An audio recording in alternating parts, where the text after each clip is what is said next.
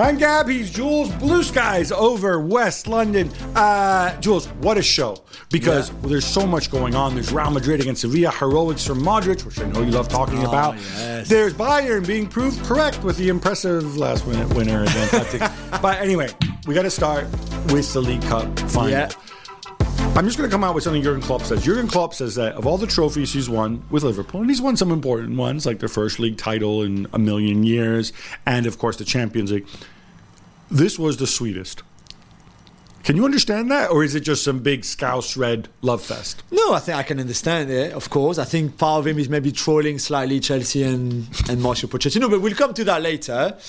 When you win with your D team, really, because the extra time team is your D team. It's not your A team, not your B team, not your C team, it's your D team. It's a bit mean to Van Dijk and Luis Diaz. Okay, that's the only two. It was 2 out of 11. The rest are kids from the academy who some of them had never played with the first team or hardly. This is their D team. And for them to still manage to win it, not even in penalties, it's just incredible. So I can understand why he feels sweet, because there will be a point, and I was at the game, there was a point when you felt there's no way Liverpool can win this final. It's impossible. Chelsea were too good towards the end of the 90 minutes. They were too strong. They had the better players. They had the most momentum. They had the better chances. They had everything. And you were sat there and thinking, they just cannot lose this final. This is not possible. And somehow they managed to lose it.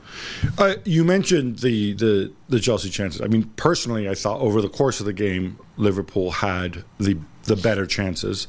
But in a game like this, when it's so tight, it can be one thing or another, right? It can be the Raheem Sterling goal that was disallowed. You know, we're talking millimeters. That's not a defensive plan. We're talking hitting the woodwork. So those chances were there. At minute 90, just in terms of who you thought, the momentum was clearly with Chelsea at that point, massively, because Liverpool had to take everybody off. But did you feel like Chelsea deserved to win, or you just feel like there's the momentum and they're going to get it across the line in extra time? So I thought Liverpool would have more of the ball, which they had in the 90 minutes. I did feel that Chelsea could hurt them even after this. So there's the Sterling chance, on the cross from Gallagher, and his first touch is poor. And then I think maybe Palmer should score. But that's pretty much all they had in the first half, with the disallowed goal that I think is just slightly offside. But the second half, I thought Chelsea really were in the game so well. And Liverpool clearly tired, and you could see they were tiring. Clearly they lose a lot of impact, even physically, in midfield as well, McAllister. And you felt, okay, there's just can be only one winner. I just wish for Chelsea fans and Pochettino that the best chances didn't end with Gallagher. You know how much I don't rate Gallagher. I know he's a runner. I know he's an athlete, and he's more athletics than football. But if that ball had ended up with anybody else, he would have scored 2 goals. The other ball in the first half ended up with Cole Palmer, and he couldn't finish either. No, I know. But then... okay. So if you could see that, the momentum had shifted, and there was no way Chelsea could lose, and they could just take the game to them and win it in extra time. Former Paris Saint-Germain coach Mauricio Pochettino did not see that. He said afterwards that, at that point, we were clearly tired, I'm paraphrasing here, and we thought maybe the best thing to do was play for penalties. Yeah? Who's their front three at that time? Madueke, Mudryk, and Nkunku. Tired? Are they tired? They've played for 3 seconds? Where is the time? How is the time? Okay, Chilwell and Gallagher, you take them off. Yeah, you put Chalobah right back. It's not ideal. Gusto at left back. But really, you have a front three of Mudryk, Madueke, and Nkunku, and you decide not to attack anymore? Why are you deciding not to attack anymore? He said we felt it was right to play for penalties. There's half an hour to play. This is not golden goal. Whoever scores first doesn't win. You still have to play 15 minutes of extra time. And you felt like, let's not play. Let's just go to penalties? I mean, come on. Yeah, I wondered. I mean, we're going to go back and have a go at him. I think a lot of it has to do with he also realized, hey, 2 of those 3 guys who Jules just mentioned really aren't very good. But it doesn't matter. Don't tell me they're tired. No, I agree with you. Tell me they're not good, but don't tell me they're tired. I want to focus a little bit, and not just on Liverpool as well, because those kids to have the mind frame to go and keep playing. I wonder if it's one of those things where they don't realize where they are. They don't realize the context. So in some ways they're more free. Maybe there's nothing, because They all contributed. Yeah. Because by that point in the game, obviously Virgil van Dijk, the hero, with the goal, but Luis Diaz had run himself into the ground. Yeah, I don't know how that guy could stand. He could not walk anymore. And so it really was a case of, spit and gravel getting you over the line, which I thought this is why. And look, it was good to see, to be fair. Yeah. But again, they shouldn't have never won that final. Jules, let's get this out of the way, because I'm sure there's some clever clogs out there who will point out that the average age in extra time of Chelsea was actually lower than Liverpool. So we really shouldn't go and celebrate all these Liverpool youngsters. We should actually do the math, but another time. That's what was out there. I mean, they're about the same, but they're both very low. Now, the reason that is frankly complete freaking nonsense should be pretty obvious to most people. First of all, Liverpool's average age is higher because you have an old guy like Virgil van Dijk out there and Thiago Silva. These people instantly elevate the average age. But it's not just about age; it's about experience, right? Yeah. When you've got, Kwanzaa played a little bit last season, but the other guys, I don't think any of them had played last season at all. No. In the first team. And I think that's the discriminant, right? Yeah, Enzo Fernandez is very young. Fine. The dude won a World Cup. you know what I mean? It's played Champions League football already. Levi Colwill has 3 seasons of Premier League football under his belt. So that's a nonsense thing. I mean, I think we can make too much of the age. I think the experience here is a really, really big factor. And also, they're all international. The Chelsea 11 that finished the game, they're all international. They all play for the country. Okay, Madueke is England under 21, so he's not a full England. But all the others play for their country. McDonald, Dans, Conor Bradley, Bobby Clark. They don't play for pretty England, sure right? Conor Bradley will be playing for Northern Ireland. I know, he's from Northern Ireland, right? Yeah, but they don't play. Bobby Clark doesn't play for England, and he's the one that got the corner that led to the goal. Okay, Tsimikas plays for Greece, and Luis Diaz and Virgil, of course, the same. But it's not always about age. Okay, so I want to rewind it to the start of the game, though, and sort of what we saw in the 90 minutes. I think that's also important. Yeah. And it's going to be important as well, the implication, I think, for the league run-in. Just a reminder for those who didn't see the game, Liverpool went into the game. You can debate whether it's 5, 6, or 7 starters, but it's, for my money, they're without their best player in Mohamed Salah. Yeah. They're without Jota, who is perhaps their most reliable finisher. Yeah. They were without Dominic Szoboszlai, who I think is probably their best midfielder. Yeah. Sorry, Alexis. They were without Trent Alexander-Arnold, who's possibly their most creative player. They're without Alisson, who I think is one of the best keepers in the world, although Keller certainly had a very, very good game. Yeah. Darwin. They're without Darwin Nunez, who is their starting center forward. Just leave it at that. And runs around a lot and would have made a big difference in this game. This is pretty remarkable. Yeah. To be in this situation. This is beyond all the other, but without Curtis, we're not even getting into like Curtis Jones or the fact that Gravenberch. In fact, that to me was a turning point. I want to rewind it. People might have forgotten this, but Ryan Gravenberch had to go off after inside a half an hour. Yeah. Which that's when Jogo came on. Joe Gomez and Tsimikas, I think, were the only legit senior players who were on the bench for Liverpool in that game. Yeah, they were. Conor Bradley moves to play right wing. Now I know, you're still running up and down the flank, but it's not the same. Yeah. Maybe he did it in the youth system. I don't know. I don't know if he's played there before. But also, you move Elliott from right wing to right number 8, and McAllister from right number 8 to left number 8. So one player has a knock-on effect. You move actually 4 different players in 4 different positions, which is not ideal. Right. And again, because people have different. It's not just a question of where you're playing on the pitch. It's also your characteristics and what you do. Elliott has played in midfield before, sure, but McAllister has spent most of his Liverpool time having to play in front of the back 4. So he's again moving to another position. We might be closer to his natural position.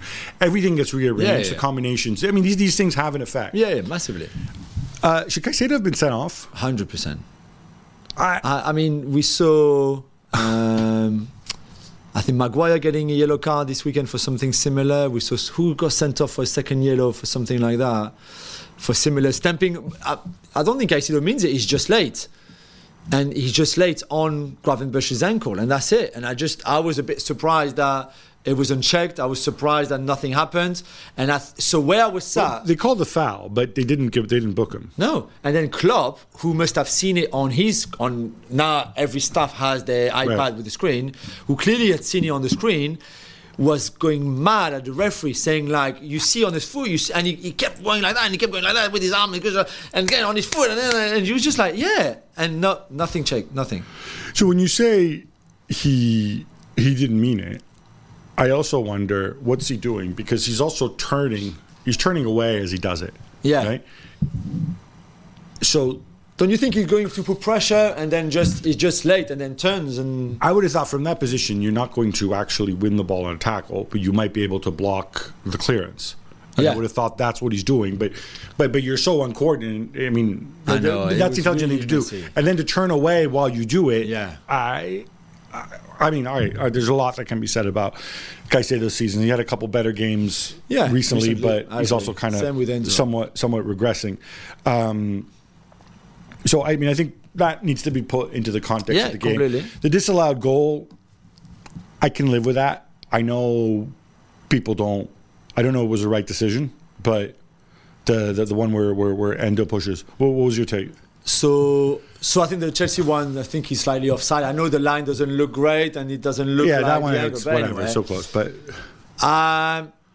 so when the referee has to go and see the screen, I'm like, okay, this can't be. So it's announcing as checking offside. Yeah. If it's either offside or onside, but the referee doesn't have to go and check the screen for offside, right? Right. They draw the line. They said to him, he's on, he's off. No, he was obviously called to judge whether Endo was interfering with play or not, and where he was.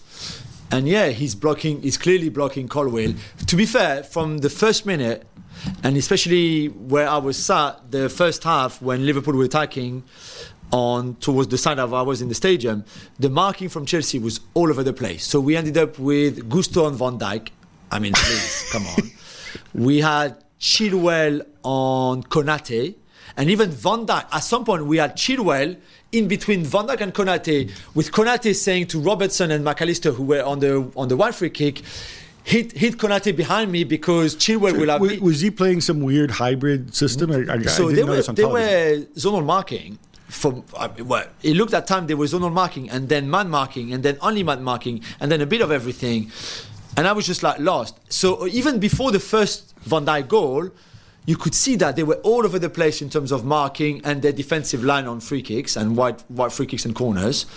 And then on the end of foul, okay, maybe Colwill is following Van Dijk. I'm not even actually sure that's the case. But yeah, it looks like he's preventing him from running, and if he was in an offside position... So you're okay with the call? Maybe, yeah. Which brings us back to Pochettino in extra time.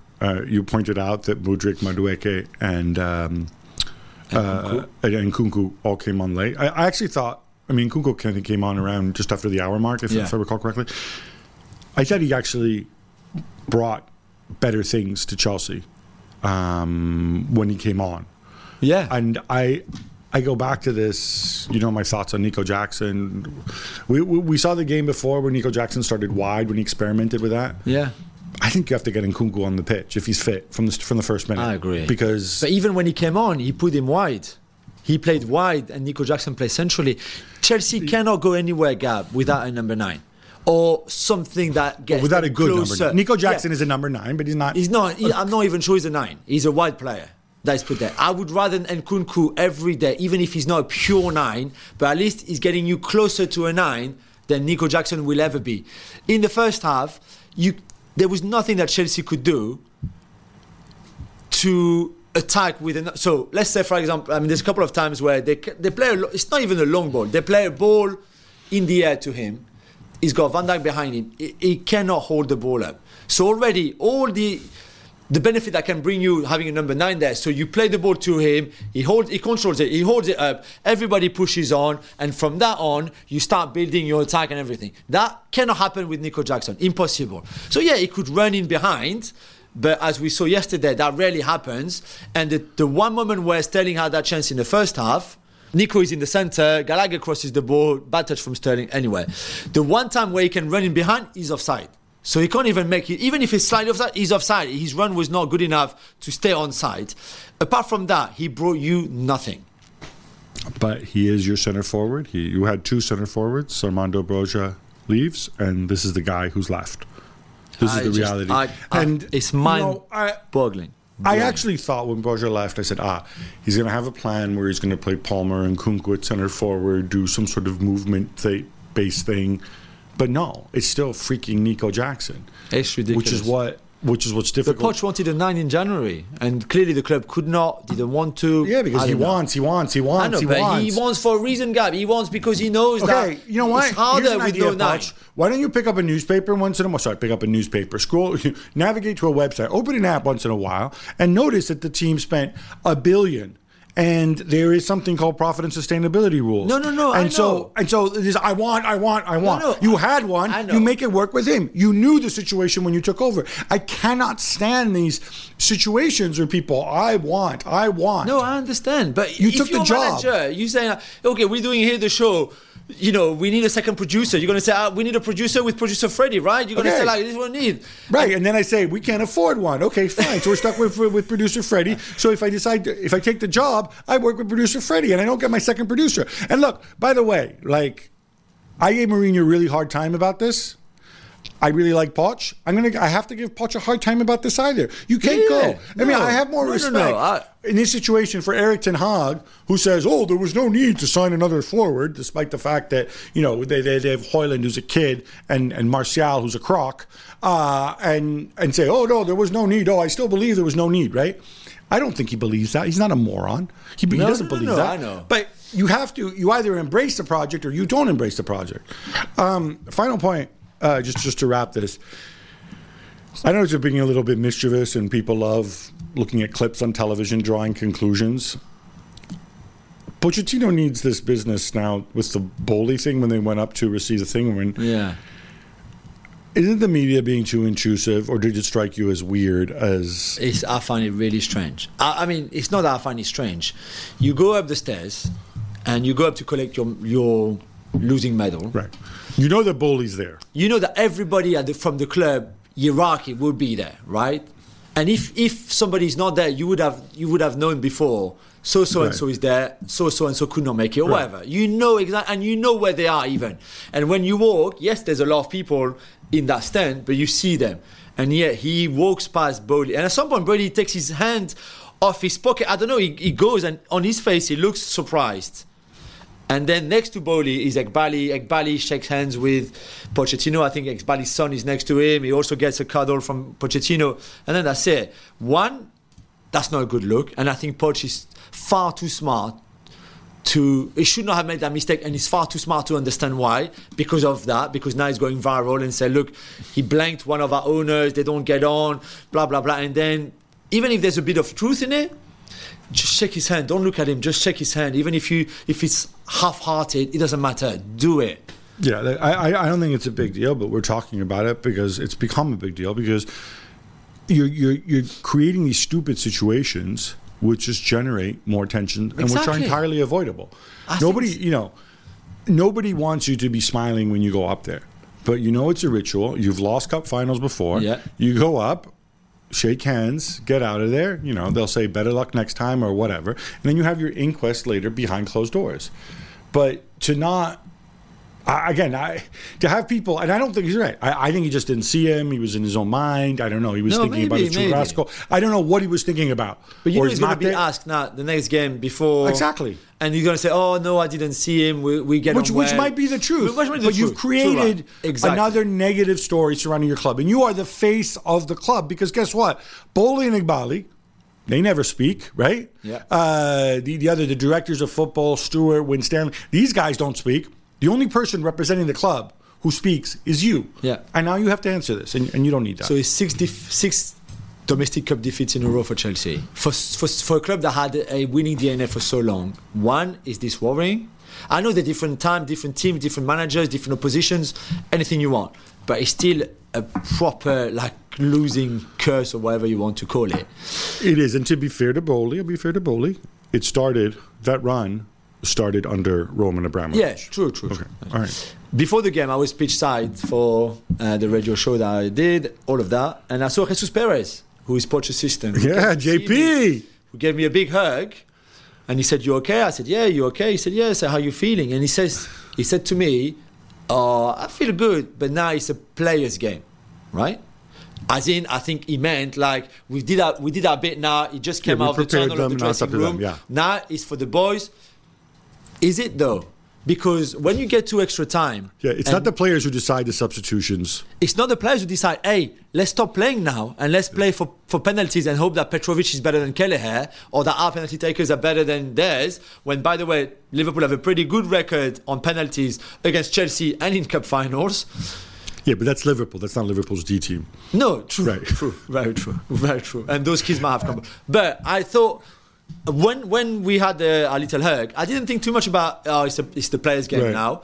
After, I thought it made a lot of sense that, well, it is to a certain extent the players' game. At some point, the manager and his coaching staff, have a big part to play in games like this one. Yeah, and I think on this one, I don't think Pochettino will look back on this one fondly. There you go. I said it in a very nice, polite way. Very nice one.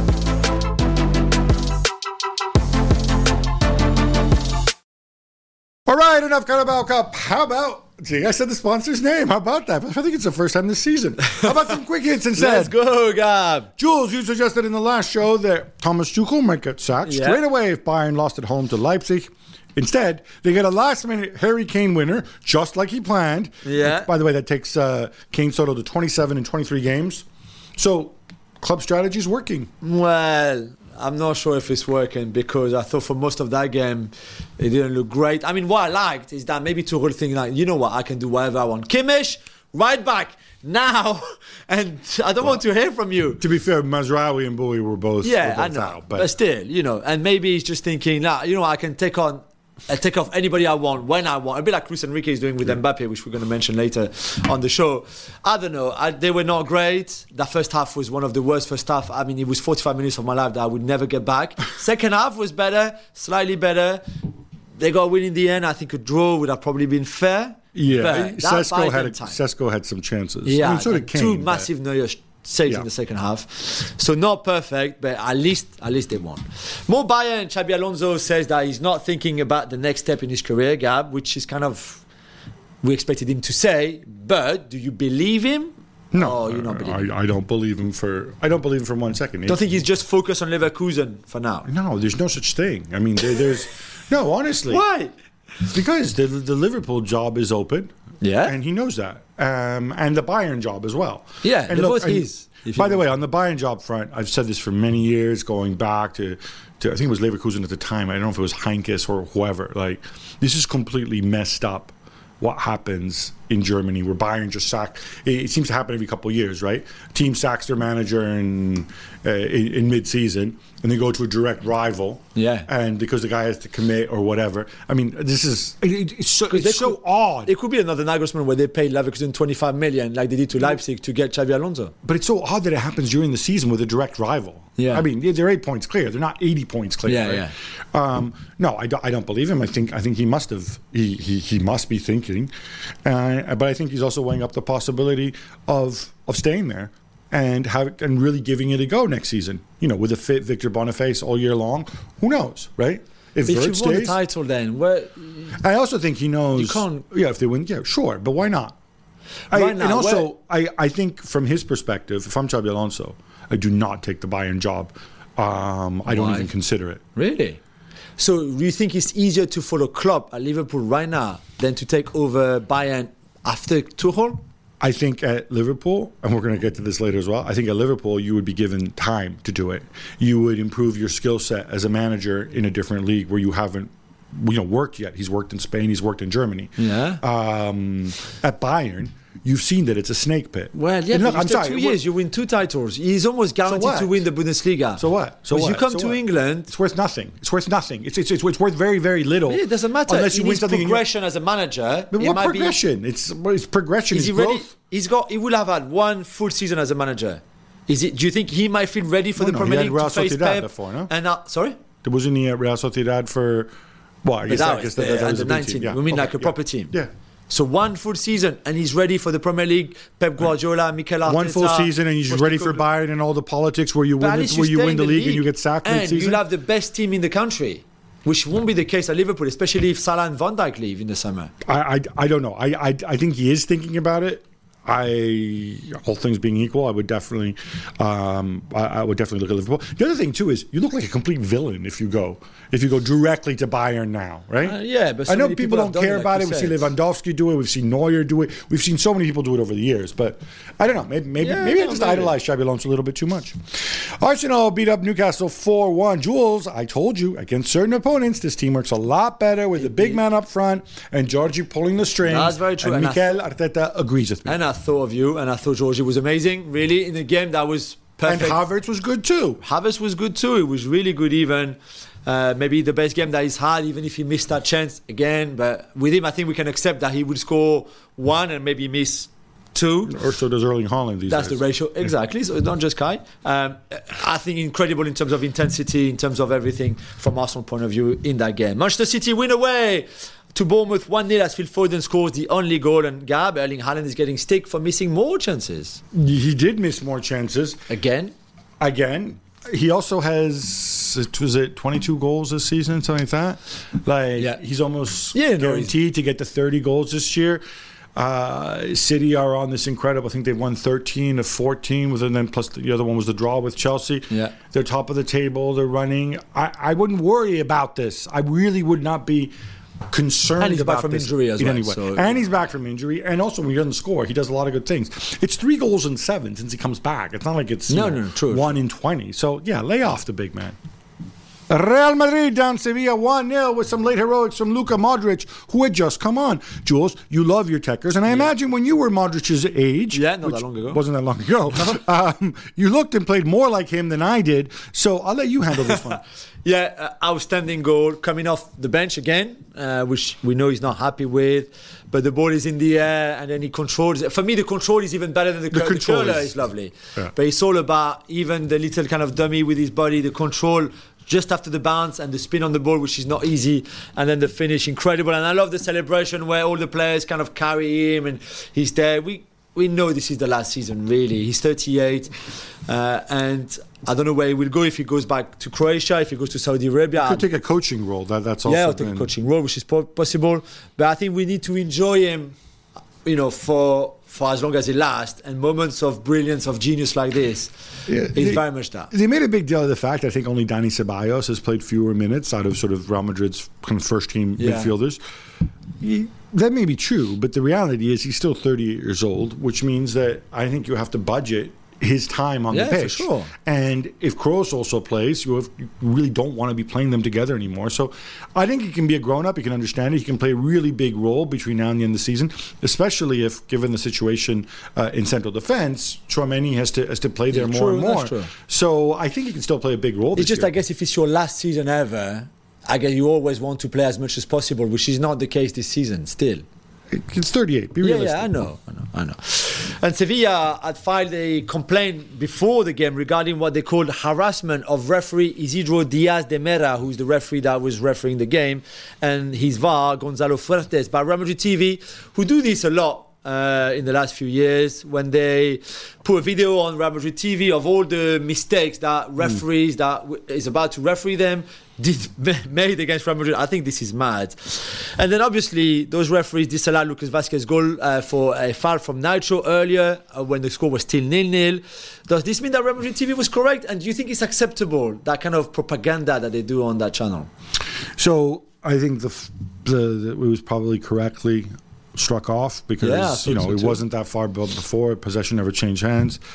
I think this is absolutely horrible. Again, it's a second Mourinho reference of the show. I've called out Mourinho when you preemptively go and you say that. If I have if producer Freddie is a party at his house and I go on social media and say, hey, I'm going to party at producer Freddie's house, Jules is going to be there. I hope Jules doesn't go and steal at producer Freddie's house. I'm sorry, that's just not on. You're trying to influence these people preemptively ahead of time. It's real low-life behavior by Real Madrid TV. Obviously, they're owned by the club. I'm assuming all it takes will be Florentino Perez, or better yet, Jose Angel Sanchez, who's a little bit more with it, Jose Sanchez, to pick up the phone and say, guys, cut it out. After the game, you want to slaughter the guy? That's fine.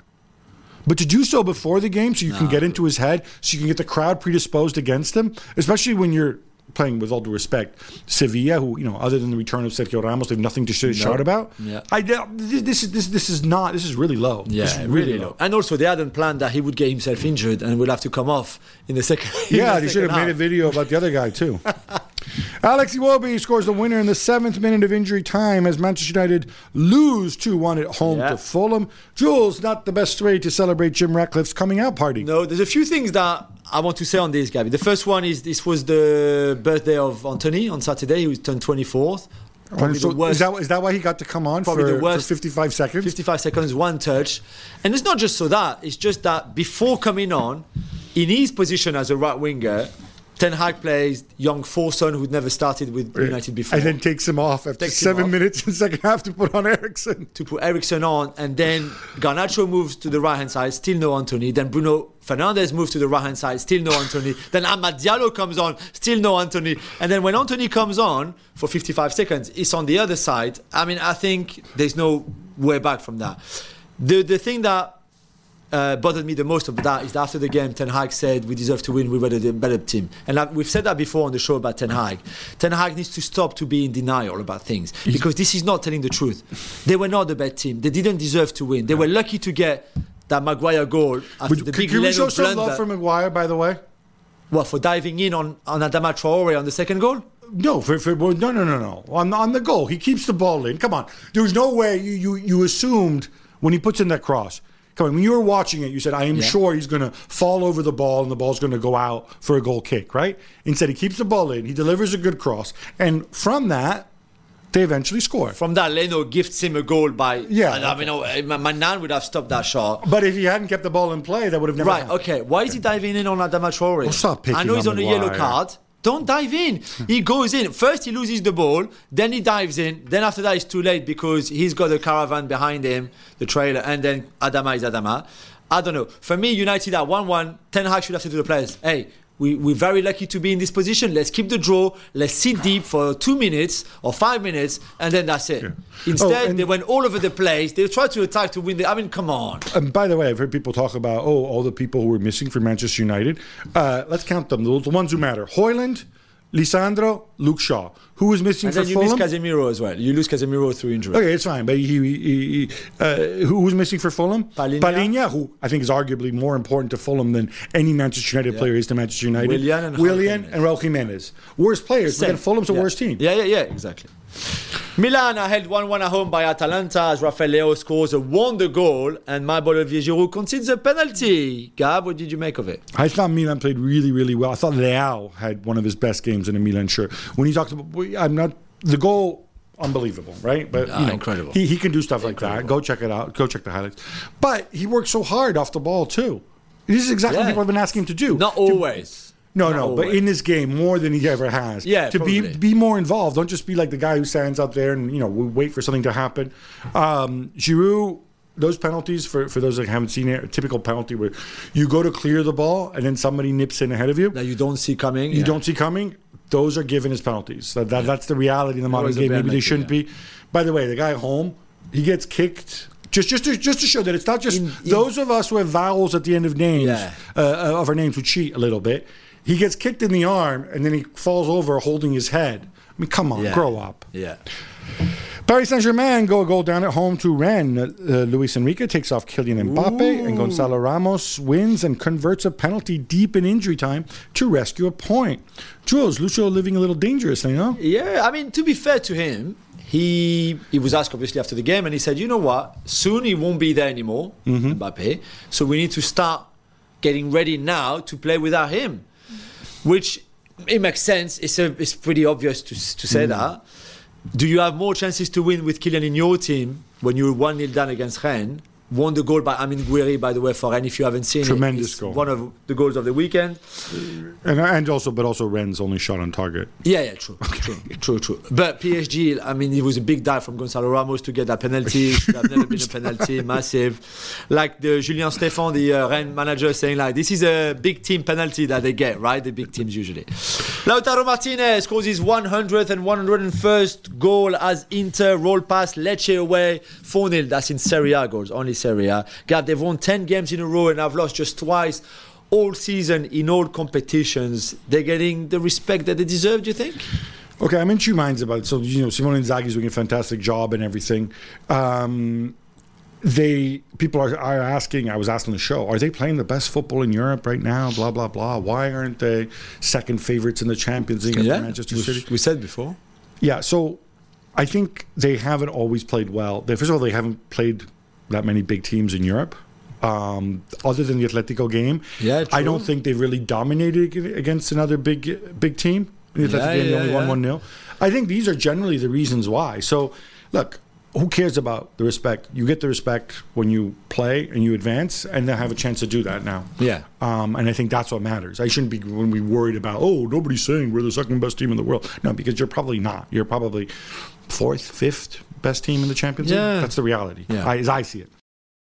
Barcelona beat Getafe 4-0 to move past Girona, at least until this evening when they take on Rayo. Jules, I thought this was one of their best, most stress-free home performances of the season. It was helped by Getafe being dreadful, playing with a high line. Getafe high line. I know.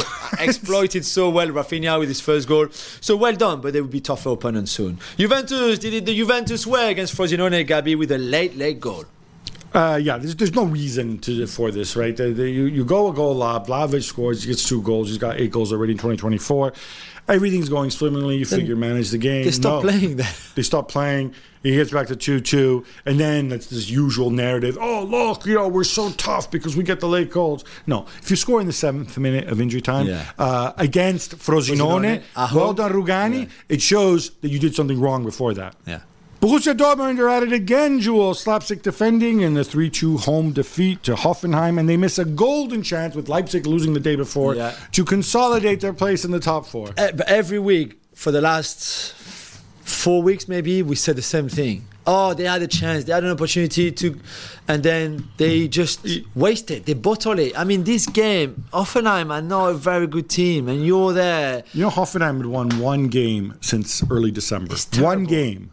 But, we've said about Terzic, I don't think he's a bad coach. I think his management skills are good. It seems like the players are most of them like him. But there's a problem. If you can't get consistency in your team, in the performances, even one half to another, which is usually their problem. And it's your veteran players. It's Emre Can and Schlotterbeck. I mean, just even for the first goal, right? I don't know if you're gonna blame Emre Can for his hospital pass. You're gonna blame Schlotterbeck with having the reactivity of a rock, right? Or snail. I mean, or the counter. Where nobody puts in a tackle? I know. I mean, I don't know. That's not on Terzic, but again, it's the message. It's what you transmit to your dressing room. They're not aggressive. They're just nothing, man. No. I don't know. I find it really strange. Atletico Madrid draw 2-2 despite being 2-0 up with Almeria away. And Gab, we have a Luca Romero sighting. Okay, so first of all, I got to say this about Almeria. I tweeted it out. I challenge football historians out there. I challenge you to come up with a better to prove me wrong when I say that there is no team in the history of football that is winless after 26 games that is better than Almeria. This is the greatest winless team after 26 games in history by far. Why should we be ranking the level of the really bad teams?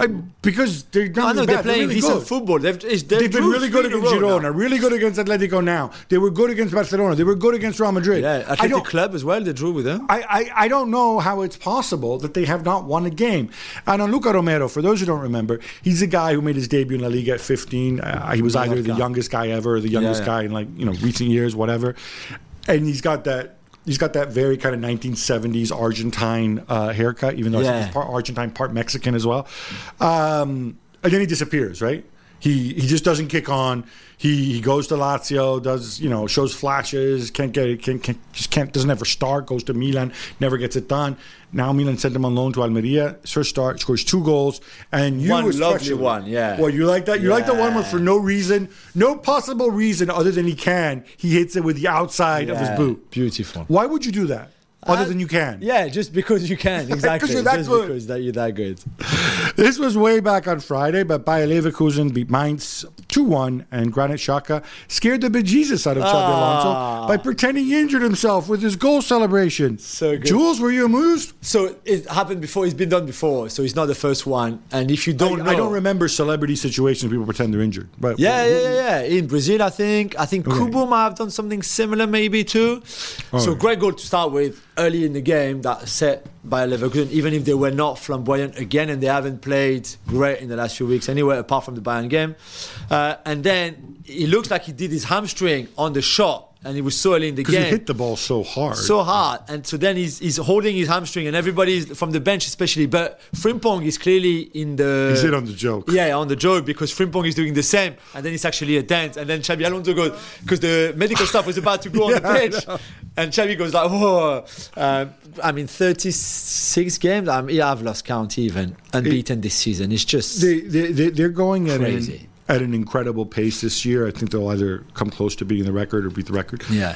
I would assume, and this is why Bayern fans don't lose hope, this is why I made the point before, I would assume they're going to take, inevitably, and maybe we're already seeing it, they can't play at this pace and advance they in the will Europa drop League. more points for sure. They will drop more points, which makes the Bayern situation even more absurd why you would do what you did. Yeah, exactly. Napoli considered an equalizer to Cagliari in the 6th minute of injury time, ruining Francesco Carzona's debut, or league debut, certainly. Gab, is this where they say goodbye to all their hopes of qualifying for the Champions League next season? Well, not unless they win it, of course. So they're 9th in the table. They're 9 points from 5th place. Italy will probably get 5 places in the Champions League just because we're better. You're that good, yeah. We're that good. Culture's back. There's 13 games to go.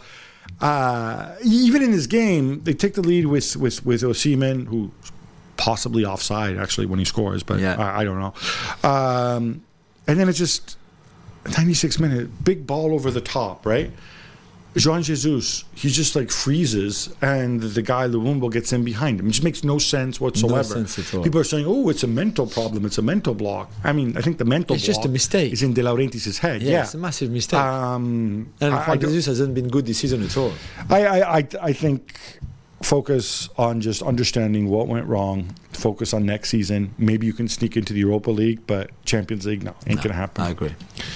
Aston Villa aren't going away, Jules. They beat Nottingham Forest 4-2, and while 5th place Tottenham Hotspur do have a game in hand, they're also 5 points back.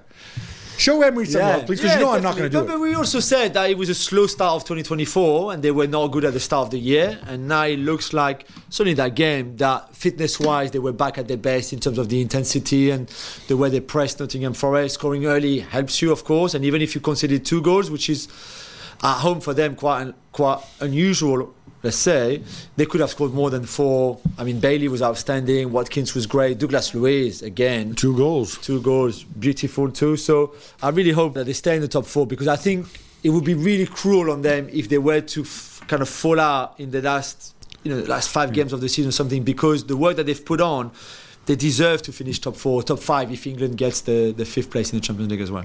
Gab, let's do some trolling now. In April 2021, Real Madrid president Florentino Perez announced the Super League and said, "We are on the brink of ruin. Without a Super League by 2024, we'll be dead." How dead are they?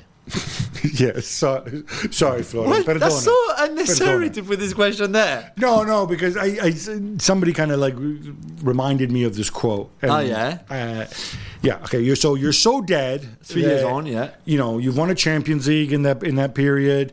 You're top of the league. Yeah. You've managed to finance your stadium with the roof and all the other crap, which will bring you even more money. Yeah. You will likely sign Kylian Mbappe, and who is probably or undoubtedly you're going to sign him to one of the biggest contracts in the world. Yeah. That's how Davis seems on his way as well. Possibly Fonzie as well. That's how dead you are. I joke. I understand the arguments, pro, con. At some point, what bugs me is if you were going to make a Super League argument, you have to make it based on facts, not based on, but it was COVID in 2021 and whatever, all these other, you can bring all this stuff up. But you have to bring an argument based on facts and research, and then you can support and make an argument for the Super League or against.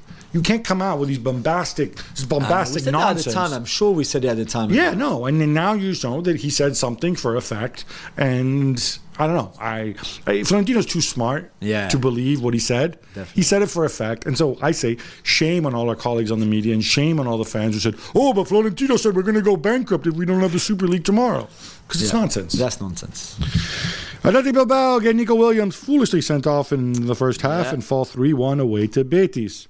Juls Betis away is a tough out, but this is a big blow to the Champions League hopes. It is massive, especially with Atletico Madrid dropping points too, and Girona only playing on Monday night. You know what? I commentated on the two Betis game against Dinamo Zagreb in Europe, and they were terrible. They were dreadful. They were knocked out, and they deserved to be.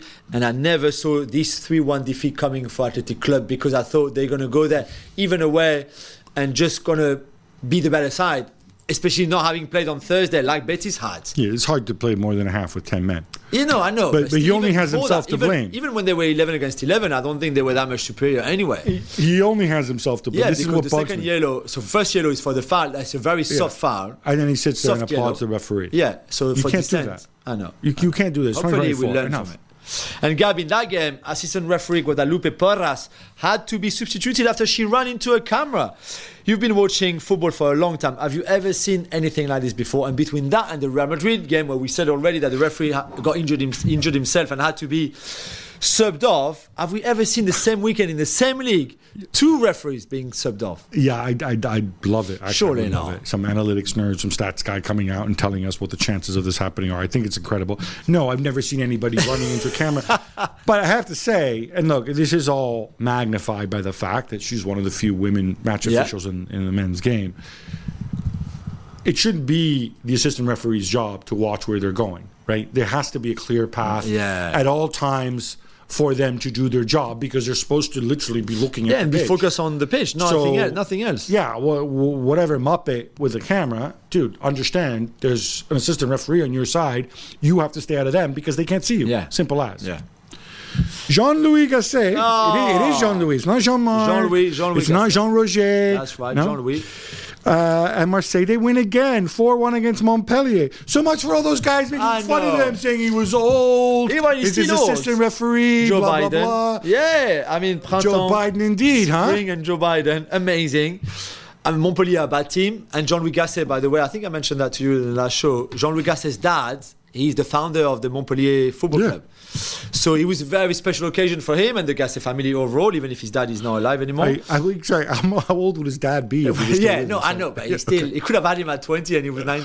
No, his dad is not with us anymore, which is sad, of course. But Jean-Louis Gasset and his team in a back three, but a bit hybrid with Ismail Assar as a right wing back. I mean, great. They played great. We need a strong Marseille in Ligue 1 Ismail anyway. Assar as what? As a fullback? Yeah, as a right wing back. And he actually had his best game for Marseille. Iliman Ndiaye, the former Sheffield United player, scored. So after beating Shakhtar on Thursday to qualify, and they will face Villarreal and the former manager Marcelino in Europe, another big win for them. They hadn't won for 2 months in the league. So well done, Jean-Louis Gasset. Let's hope it continues for him, really. We wish him the best, even if he's a Marseille coach. You know. I bet Rino Gattuso's loving this. 3 years after his international retirement, guess who's back? Toni Kroos will play for Germany at the Euros. Is this a good idea? Yeah, the German version of Slim Shady. Look, I trust in Julian. Okay. I think given what a shambles Germany have been, now obviously, do I want Toni Kroos if I'm going to play some insane high-tempo game and have him run over the pitch? No. That's not possible. But it's not possible with him. So if he has him back, presumably he's there. I think he's going to be there to play. Yeah. Maybe not an automatic decision, but he's not coming back just to be, Nagelsmann's assistant. I think it says a lot about Nagelsmann and his view on players. One of the criticisms is that, he doesn't like older players. He's all about, the high-energy kids and stuff like that. I think Nagelsmann's had time off to think, to study football, to refine his views. And if he wants Kroos to be a part of it, the guy is undoubtedly a winner. He still has quality. And if you use him in the right way, he can contribute. And look, by the way... But how would you use him then? Well, So in the midfield 3, in midfield 2, you play him and Kimmich, Goretzka, Kimmich? I need to figure it out. I just don't want Gundogan on the pitch. Oh, that's a bit harsh. What? No, I That's a bit don't. I harsh. don't like the dude relative to Okay. Kroos. So yeah. I just think it's interesting because it's easy to say, okay, he's coming back, the experience, the play that he. Okay, right.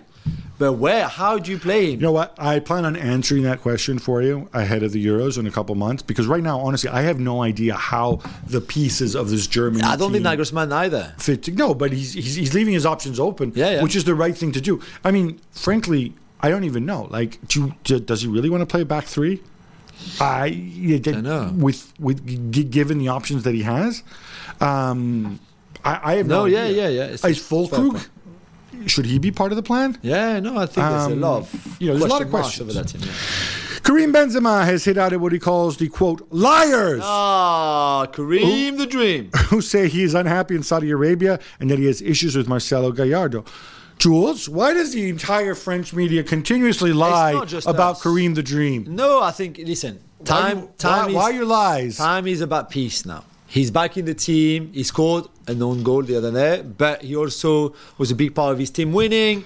He plays, he's happy. There was a time where he was not happy when he was not playing. No players would be happy if they don't play, right? Whoever is the manager. I bet he was really unhappy when he was stuck in Mauritius due to the storm. The storm, he could not Couldn't come travel. back. But then he came back. And There's I worse think places to be stuck. Gallardo didn't think he was fit enough to play. I think Karim would disagree with that, but it's fine.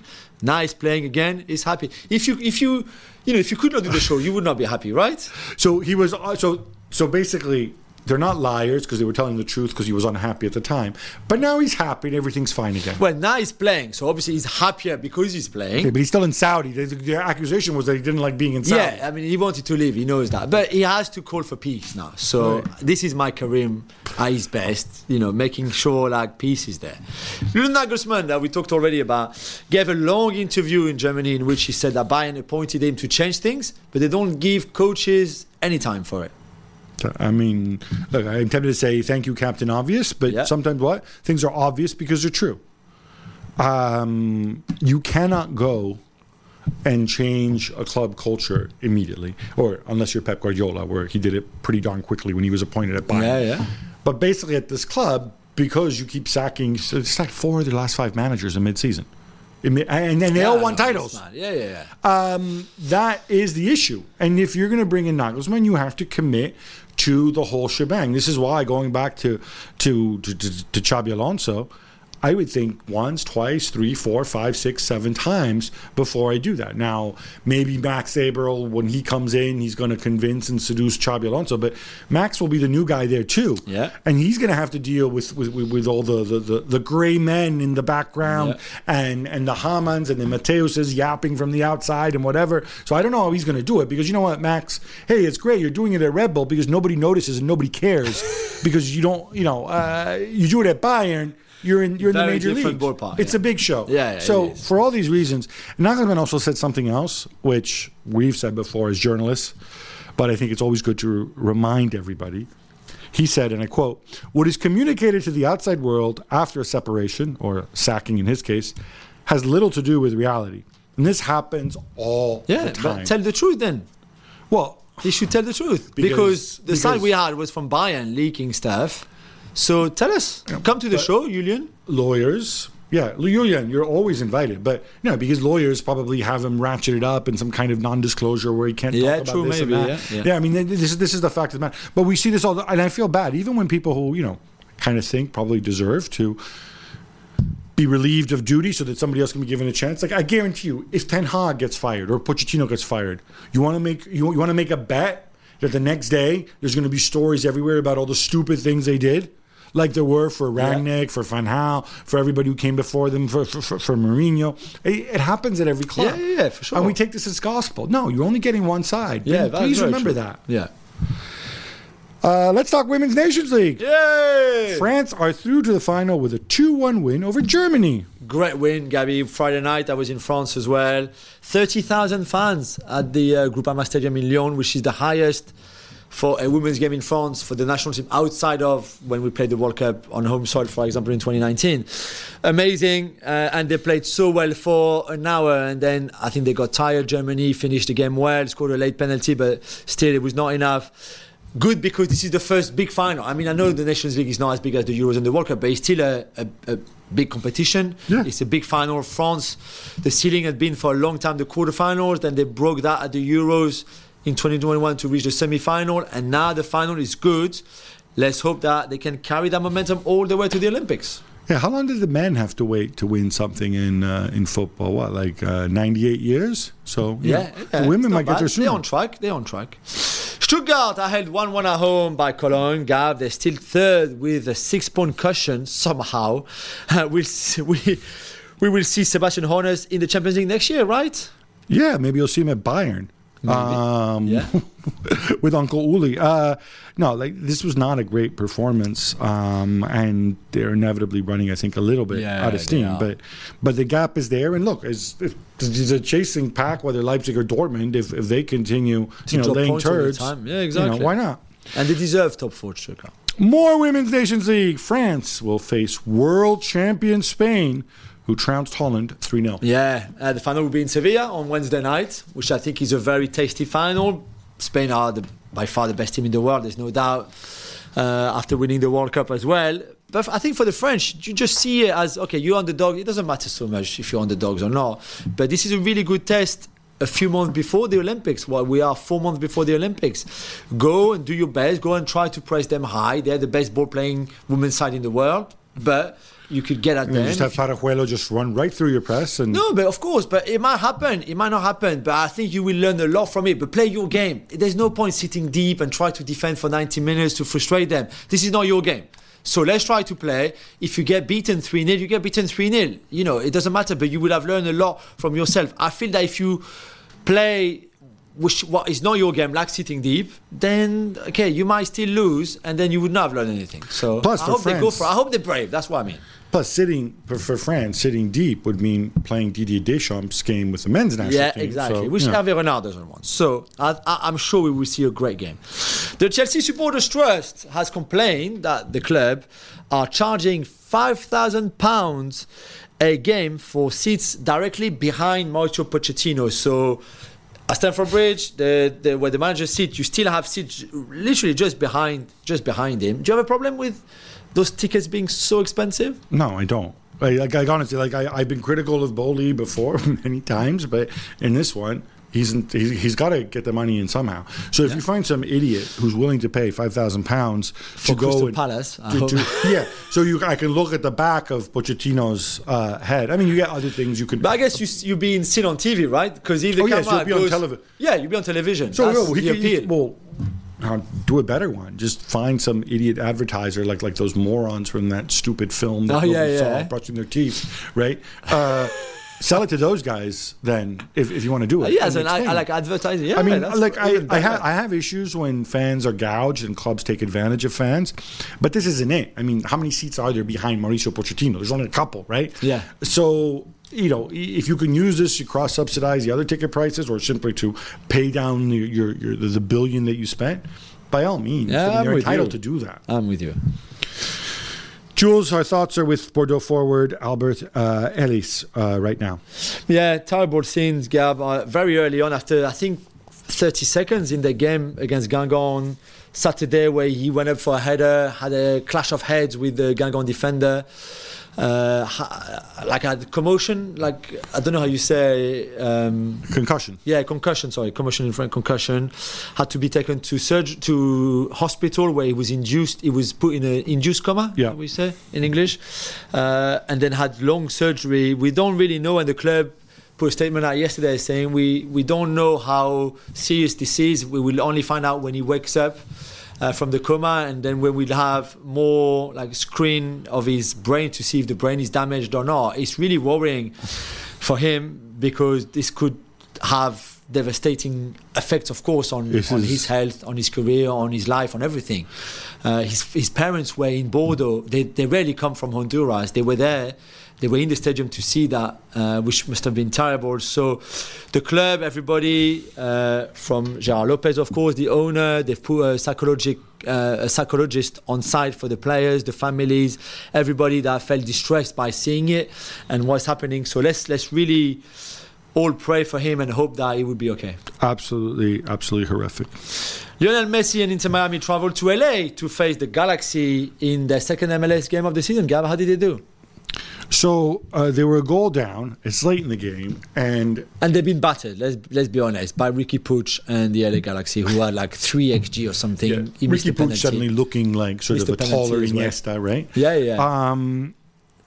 And then he does that thing we've seen so many times. A million Jordi times. Alba out wide on the left, and he goes Double 1-2. gives a give and go, gets it back, blah blah blah, and you know what's coming, because let's face it, I feel like 90% of Lionel Messi's Maybe not penalty 90%. goals. No, it's one of two ways that he scores. He just does this. You know it's coming, but you cannot stop it. It's remarkable. We said after the first game that they won. This time they drew 1-1. But the first game, how sharp. I mean, I stayed up until 1 to watch him, and how sharp he was. He scored that in the 97 minutes. Of this game, and he looks so sharp because it's not an easy finish. He had to dive himself forward. No, it's not an easy finish. He stretches his leg, and he looks sharp because he spends most of the game walking around, which is what he's done for the last 5 years. At his age, I know it's only a game a week, but I was impressed still by that goal so late in the game. Yeah, and how he took it. That was quality. El Nasser beat El Shabab 3-2, but Cristiano Ronaldo was unhappy at the trolling he got from the El Shabab fans. And his reaction means he could now be in trouble. Yeah, really weird thing. So the crowd was chanting Messi, of course, which is not the first time since Cristiano moved to Saudi that this kind of trolling happens. You know what? Messi should ask the Saudi Pro League for some money, because the minute Cristiano got there, they all sing that. Yeah, they all sing that. Yeah, that's very true. And by the way, on the pitch, everything is great for Cristiano. He scores loads of goals, more than in a very long time. More than Karim Benzema. Yeah, more than Karim Benzema, Karim the Dream. His team are playing well, they're winning, all of that, etc. But yeah, he's still so frustrated and angry, and this is not the first bad reaction we've seen him having. And we're not going to describe to you the very obscene, slightly strange gesture. You would not have done it that way, would you? I would not. No. When I need to make obscene gestures at other people, I do it in a different way. Yeah. It's usually if I'm driving and there's things I don't like. Yeah, exactly. I bet you are. Yeah, so very surprising. But yeah, there's an investigation opened by the league, so he's got to find a way to explain this away, because it's odd. Look, and it might not. I mean, we're assuming it was the Messi fan. It was the Messi chance, because he does hold his hand his ears. You would think. I don't know if there's something off camera. I don't know. Let's wait to hear his version of events. Andrei Arshavin, one of your favorite ever player, Gabby, has reportedly proposed to Vladimir Putin, to develop a Russian version of the EA Sports FC game, now usually before called FIFA, that version of video game, which I bet you love this idea. Given my love for Arshavin and video games. It's odd. I mean, I don't know if this is related to the sanctions that have been imposed on Russia since the conflict. You know, we've seen Western companies pull out. We saw how McDonald's became something else, where it looks kind of the same to me, but it's not McDonald's anymore. I don't know if he wants to do a version of it, some kind of off-brand version. Sure. I don't know why Andrei Arshavin's involved. I thought his specialty would have been in bad haircuts, but hey, whatever works for them, as long as they don't. In fact, even if they get sued for stealing intellectual property, what are they going to do? They're under sanction, right? Yeah, exactly. So, but yeah, no, I thought that was an odd one. Yeah, really odd one. Jules, this brings us to an end, but we got to come back on Thursday because it's the magic of the cup in midweek. How about that? I know you love that, and plenty else going on. Until then, love the game, love your neighbor, love yourself.